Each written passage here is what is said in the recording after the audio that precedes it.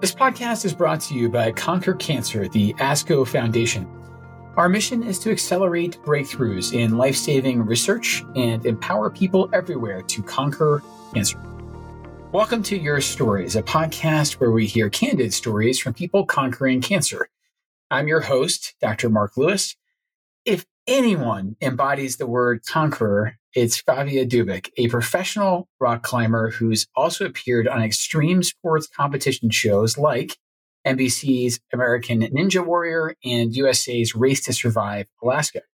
Dr. Dubyk is also a pathologist who earned a bachelor's degree in environmental science and public policy from Harvard University and a master's degree in nutrition at Columbia before attending and graduating from the Case Western Reserve University School of Medicine in 2016. But before she was any of that, a doctor, a ninja warrior, or a professional climber with a growing list of sponsors, Favia was a second-year medical student diagnosed with cancer. Today, we are thrilled to welcome Dr. Favia Dubyk to share the inspiring story of how her experience as a cancer survivor shaped her life, not only as a competitor and professional athlete, but as a hematopathologist who spends much of her career diagnosing cancer in others. Welcome, Favia, and thanks so much for being here. Hi, thank you for having me. I'm so excited. So listen, in preparing for this interview, I looked you up online and found a host of really spectacular pictures of you hanging off various rock faces and some climbing gyms. So I'll actually start by asking, where are you geographically right now?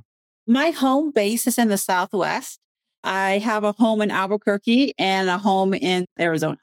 I'm a little bit north of you in Salt Lake City in the Intermountain region, but wonderful to share this part of the world with you. And I'm so glad that you in particular are getting out into the great outdoors and really showcasing your skill.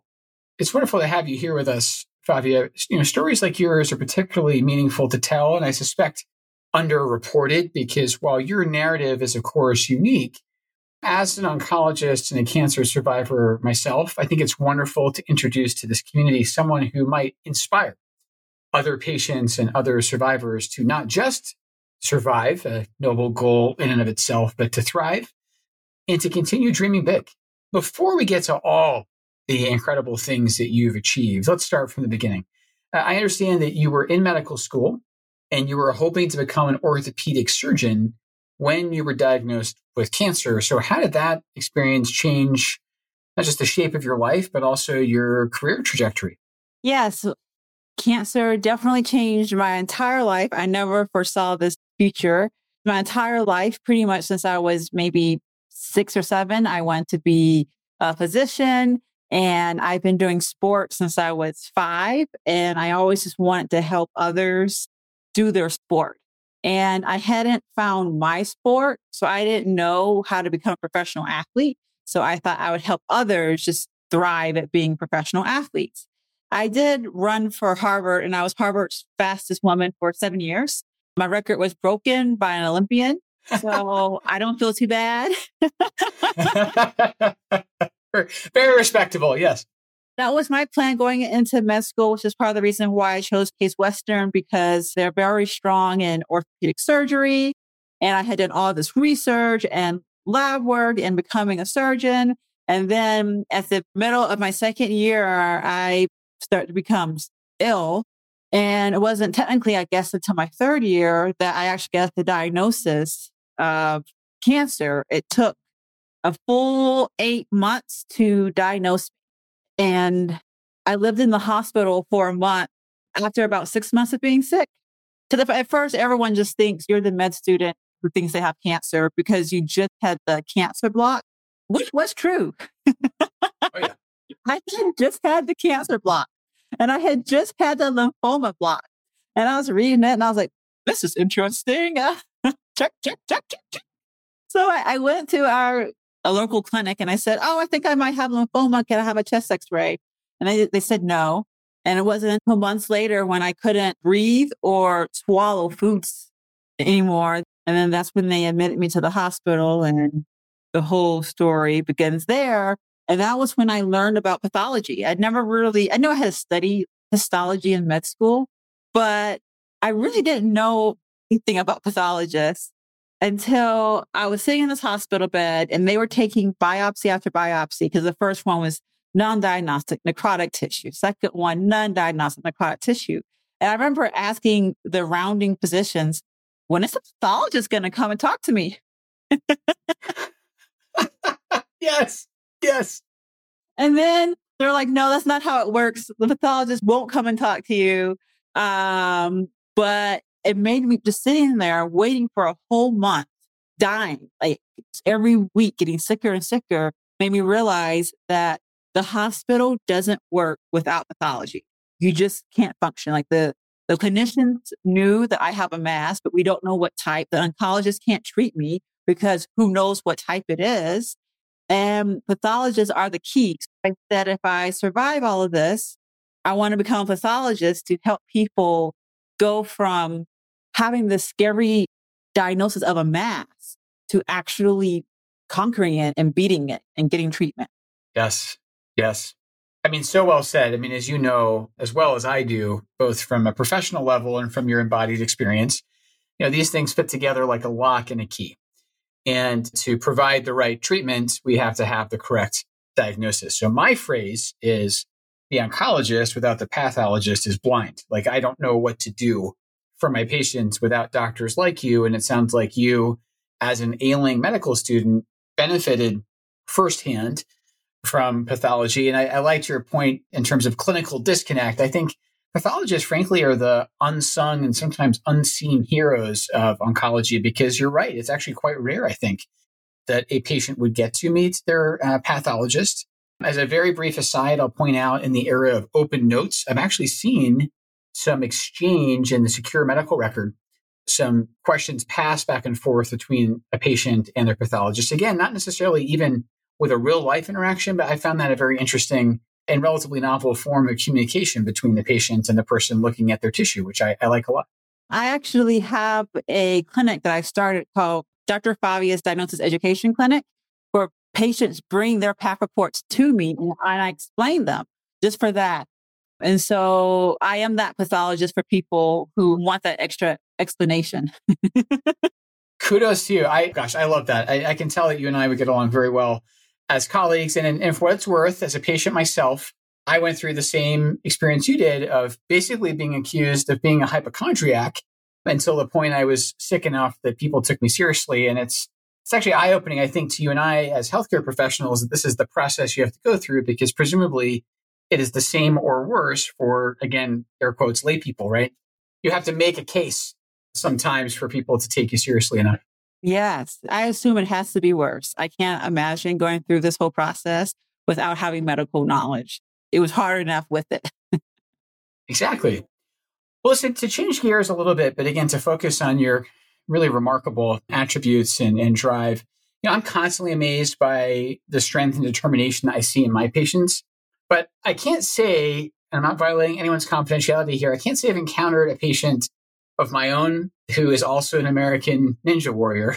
I think the question that came to my mind, and probably everyone's mind, is how do you do that? Like, after a cancer diagnosis and during and through exhaustive medical training, how did you summon this remarkable, obviously you were already an athlete, but how did you summon the particular effort necessary to train and accomplish the things that you've done? It's just incredible. I didn't intend for this to happen. After I finished my treatments, which required multiple surgeries that cut my pec, which makes it hard to do upper body strength things. After I had somewhat mentally recovered from the whole traumatic experience, I was ready to delve more into recovering physically. It took me months to be able to climb what we call a V0, which is like the easiest climb in a gym. It's made for people to walk in off the street who have never climbed before. And here I was, a previous climber, and I couldn't even climb V0. But I didn't give up. I was like, eventually I will be able to do it. And I did. And then after about a year of just climbing kind of for fun, I said, if I want to get back to where I was before, I need to train. So I made a training plan, my own training plan. And within a few months, I was already stronger than I was pre-cancer. And I said, whoa, training works. And then I never stopped. I really have to say thank you to my undergrad experience because being pre-med at Harvard plus doing environmental science and public policy, which is called majors concentrations there, which is a concentration you have to apply to get into. And it has one of the most rigorous curriculums out of all of the things you can study, plus doing track and being the anchor and the record holder. It took extreme time management skills that I had to learn at the age of 18, 19 years old. So by the time I was in medical school and residency, I had already learned how to work a full day, how to balance work with working out, how to even integrate the two. Instead of drinking coffee, I do push-ups. You're sleepy? Do some push-ups, do some pull-ups. Like that will wake you up. That is how I got to where I am now. And then one day, because of all my timing, NBC reached out to me and they said, like, hey, would you be on American Ninja Warrior? And unfortunately, this might go into later, but cancer kind of never leaves you. The chemo effects have changed the rest of my life. And at this point, I wasn't that far out from chemo when they first called me up. And they gave me about maybe a month or two to prepare. I had never done any ninja obstacles ever. I was a big fan of the show, but never done it. And about 3 days before I had to compete, I came down with a kidney infection, pyelonephritis, because working as a resident, I worked such long hours. I was constantly getting infection after infection. And so I actually had to pull the IVs out of my arm the day I had to fly for Ninja Warrior. And I told them, I'm going to compete. You better give me my PO antibiotics because I am not mixing that. So I competed my first year with a kidney infection when I was supposed to be in the hospital. Wow. Talk about, well, I don't know if it was technically against medical advice, but it sounds like it might have been. That's incredible. Just for our non-medical audience to understand. So PO means by mouth. So the good doctor here said, you know what? I'm done with these intravenous antibiotics. Give me some pills because I'm going to go compete in Ninja Warrior. That is absolutely incredible. Wow. I mean, one word that came to mind as I was listening to you is discipline. Like clearly you have been for a very long time an exceptionally disciplined person. And it sounds to me like you applied that to recovery, trying to get to and beyond your sort of pre-cancer abilities, which I think is incredibly admirable. I think you also said something there that's really, really important. Sometimes I think we conceive of cancer as this discrete episode of care, meaning you're diagnosed, you're treated, maybe you get to hear the word cure and then you're done. But what I think you're getting at is actually what comes afterwards can be chronic, it can be intractable, and you have to adjust and adapt. If I'm hearing you correctly, and again, I hope this isn't too intrusive, but were you dealing with some late side effects from chemotherapy that you found changed your physical function? What was happening there exactly? So I finished treatment in 2013 and it's 2023 and I am still feeling the daily effects from the chemo and cancer. It has not left me. I recently had surgery 2 weeks ago, a spinal fusion, and I can't take opioids because they make me vomit post chemo. Before cancer, I was okay. Oh. Now from the chemo, I can't do it. And my neurosurgeon said that the chemo had messed up some receptors in my brain. And so now that I have to just take Tylenol for all major surgeries. You know, it's one thing that for me to feel that the cancer affects me every day because they cut my pecs. Like I can feel when I use my upper body that I have scar tissue where I should have muscle, or I had my port in my leg where now it makes it hard to use my right leg because I have scar tissue there. But for my surgeon to tell me, you can't take this medicine that will make you feel better because chemo messed you up permanently. I felt very validated. I was like, thank you. Someone understands. But I was like, this sucks. I just had spinal fusion and I'm on Tylenol. Now that I've accepted that my life will never be the same since that one defining experience 10 years ago. Right. I think it's the chronic illness paradigm, right? And just like we decoded PO earlier, I think the other word that comes to mind here is when we are responsible, by which I mean oncologists are responsible for these late effects, both in the short term, everybody knows, of course, that chemo can cause nausea and vomiting, and it can cause hair loss and low blood counts. But I think what's under recognized and that you're living proof of is that these things can be permanent.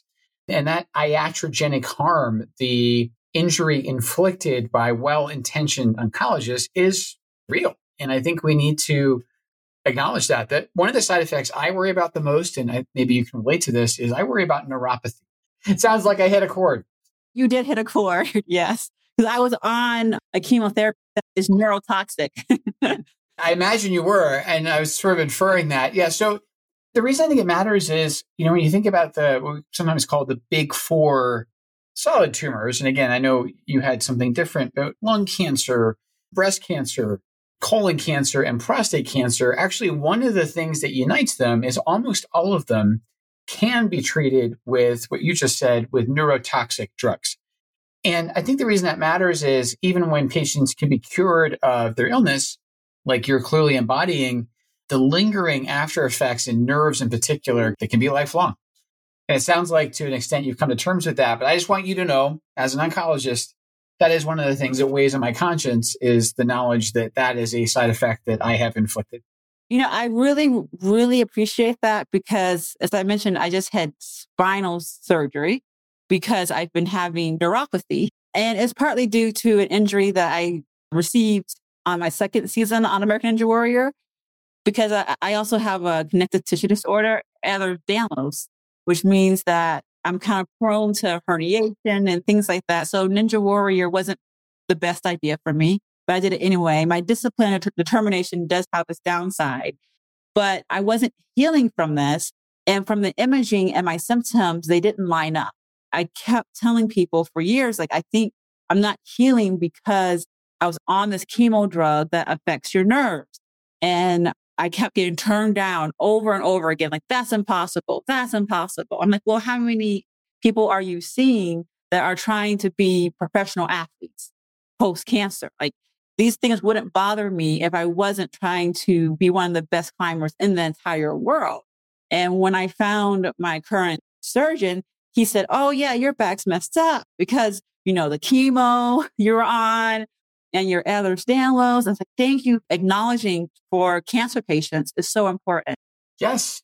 It's very validating, right? And again, I think it's important that we admit that, and then you can take that knowledge and then it sort of allows you to, I don't know what the right word is, sort of interpret the things that you feel, your body. And I think as an athlete, I think you are as attuned to your body as any patient, and you know that when something's different.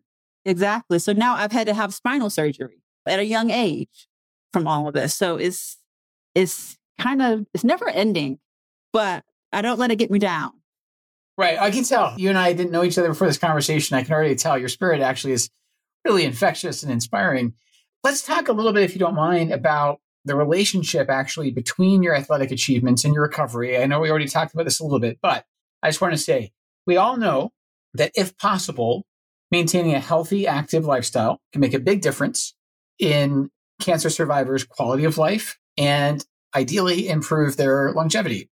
But what you do very clearly goes beyond that. And it brings me to a bit of a chicken or the egg question. So I'm getting the sense talking to you, of course, that you were an athlete before you had cancer, but was it your determination and athleticism that helped you through your recovery, or did surviving cancer, or sort of that being forced to confront your own mortality, did that inspire you to dream bigger and try even harder than you had before? What do you think it was there?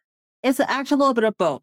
So my determination and discipline was there way before cancer, because that's the only way that I had achieved all that I had achieved kind of before cancer, was just having a very rigid schedule and following it to a T, no matter what I wanted to do.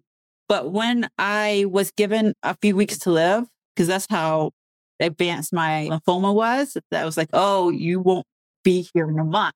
And then surviving that, it made me realize, might be a little negative, but made me realize bad things can happen to you. So you need to enjoy every day as if it's your last.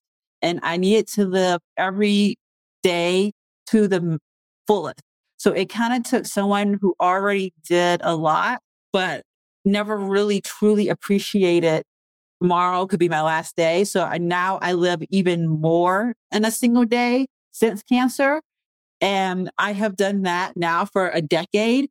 It's exhausting, like utterly exhausting. I wouldn't change it because I tell people like right now, I'm probably about 90 years old. Like I have done so much in every single day, but I have lived life to the fullest that if something bad happened tomorrow, I wouldn't be sad because I have done my best to do everything. Forgive the expression for hematopathologist, but you've clearly sucked the marrow out of life, as they say. Right? Sorry, that was a terrible play on words. I couldn't resist.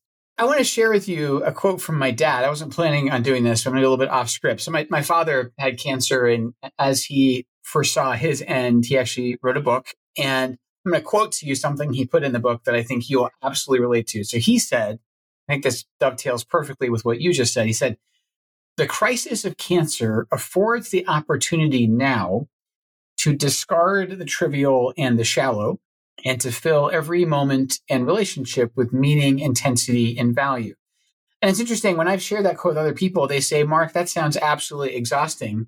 And when I hear you say what you just said, it also sounds, to your own admission, exhausting, but incredibly fulfilling. The realization, the unavoidable realization, in fact, that none of this is promised.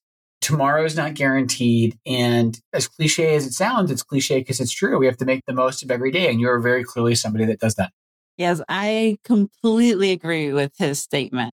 It's so true. I mean, in a way, if I could go back, maybe I would prefer not to have cancer, but it has molded me in a way that I feel like a much more productive member of society, that I have done so much more than I would have done if I hadn't had this life-changing event. On the other hand, I would probably be in a lot less pain every day and wouldn't have to vomit so often. But I don't go back and wish like, oh, I think things were different. I just try to like stay going forward and continue to just fill every day to the max. You should see my Google Calendar. I'm already getting the sense, and I have a feeling you probably get up extremely early to not only do your work, but to train. And again, your commitment to, again, getting the most of it every day, it's coming through the screen and through the audio, and I'm sure our audience can hear it. So this is going to sound like a very reductive question, Favia, but bear with me. So you have earned many titles. I'm just going to list some of them. At the end of this, basically what I'm going to ask you to do is pick the one that you think best fits you, okay?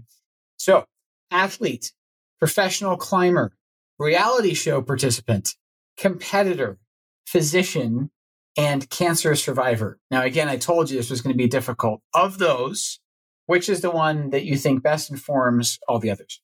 It's actually really easy. Athlete, like no question about it. Excellent. Wow. Because I actually, when I was going through my chemo treatment, I would ask my boyfriend, now husband, I would say like, who am I now? I'm an athlete and I can't open the fridge door. His response would be, oh, well, I mean, you're going to be a doctor, like all these things you listed pretty much. But for me, it didn't matter because like who I am at my core is always and always will be and has been athlete. Wow.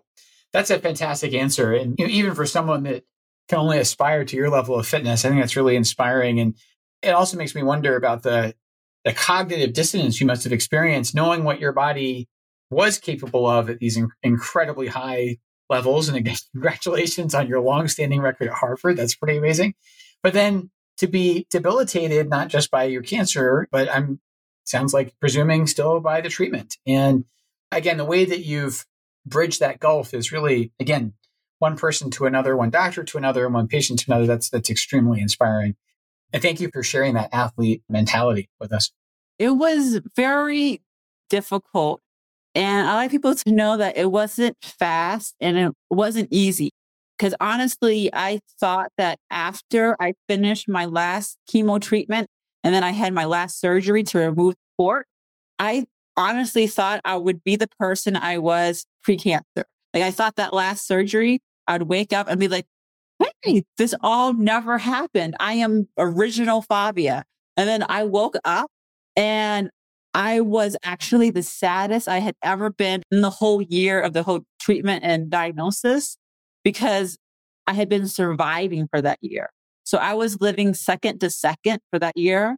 When surviving was done, and I was like, crap, what did I just go through? What did I just lose? I recognized that I had lost like all my athletic abilities. I had lost like all my med school friends were graduating already. And I was like still in med school. Like I was so behind.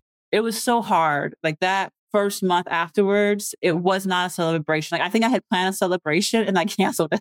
It went so extreme that I refused to celebrate my birthday for about 8 years. And I celebrated what I called Death Day because there was a certain day on my chemo where I felt my soul die and I felt as if I was a different person. And so it took about 8 years for me to be like, okay, I can celebrate my birthday and we no longer have to celebrate the day of my soul dying. So to get to where I am now, it wasn't fast. It wasn't a month. It wasn't a year. It's been several years to be able to have, I guess, a positive outlook and not be bummed out about the cancer. Because I was very angry that afterward, not during, but afterwards, I was very angry that this happened. Yes. Well, and I appreciate your candor in expressing all that. And it sounds like your soul has been resurrected. And I'm very glad for that. Favia, and I think this may sort of, you've already been telegraphed in your last answer, but every survivor comes out of their cancer experience with their own unique insights. And, it's something you learn, I think, pre-diagnosis, during treatment, and then afterwards, as you've clearly outlined. But is there something that you wish that other people, maybe even people that were close to you and trying to support you, that they might have known? I think what we're looking for here is pragmatic advice, not just for patients who might listen to this podcast, but for their loved ones and to their support networks. Is there anything that you think listeners could learn from your story there? So I think every person is an individual and they're going to want different things. And that's so hard for the loved ones because for me, it's cancer support groups. So like, oh, go to these cancer support groups. And I went to one and it made me furious because for me, I was bedbound. My husband had to feed me. I couldn't walk. I was being carried to the bathroom. And these other people were talking about how they were walking their dog. And I know they were having hard experiences, but it did not help me. But my stepdad was recently diagnosed with cancer and he went to support groups and he found them very helpful. And he was like, oh, it was great to know that there's other people who were going through the same thing. So it's so individualized. For me, I needed space, but also support at the same time. And I am so entirely grateful for my friends and family who allow for that and didn't get offended.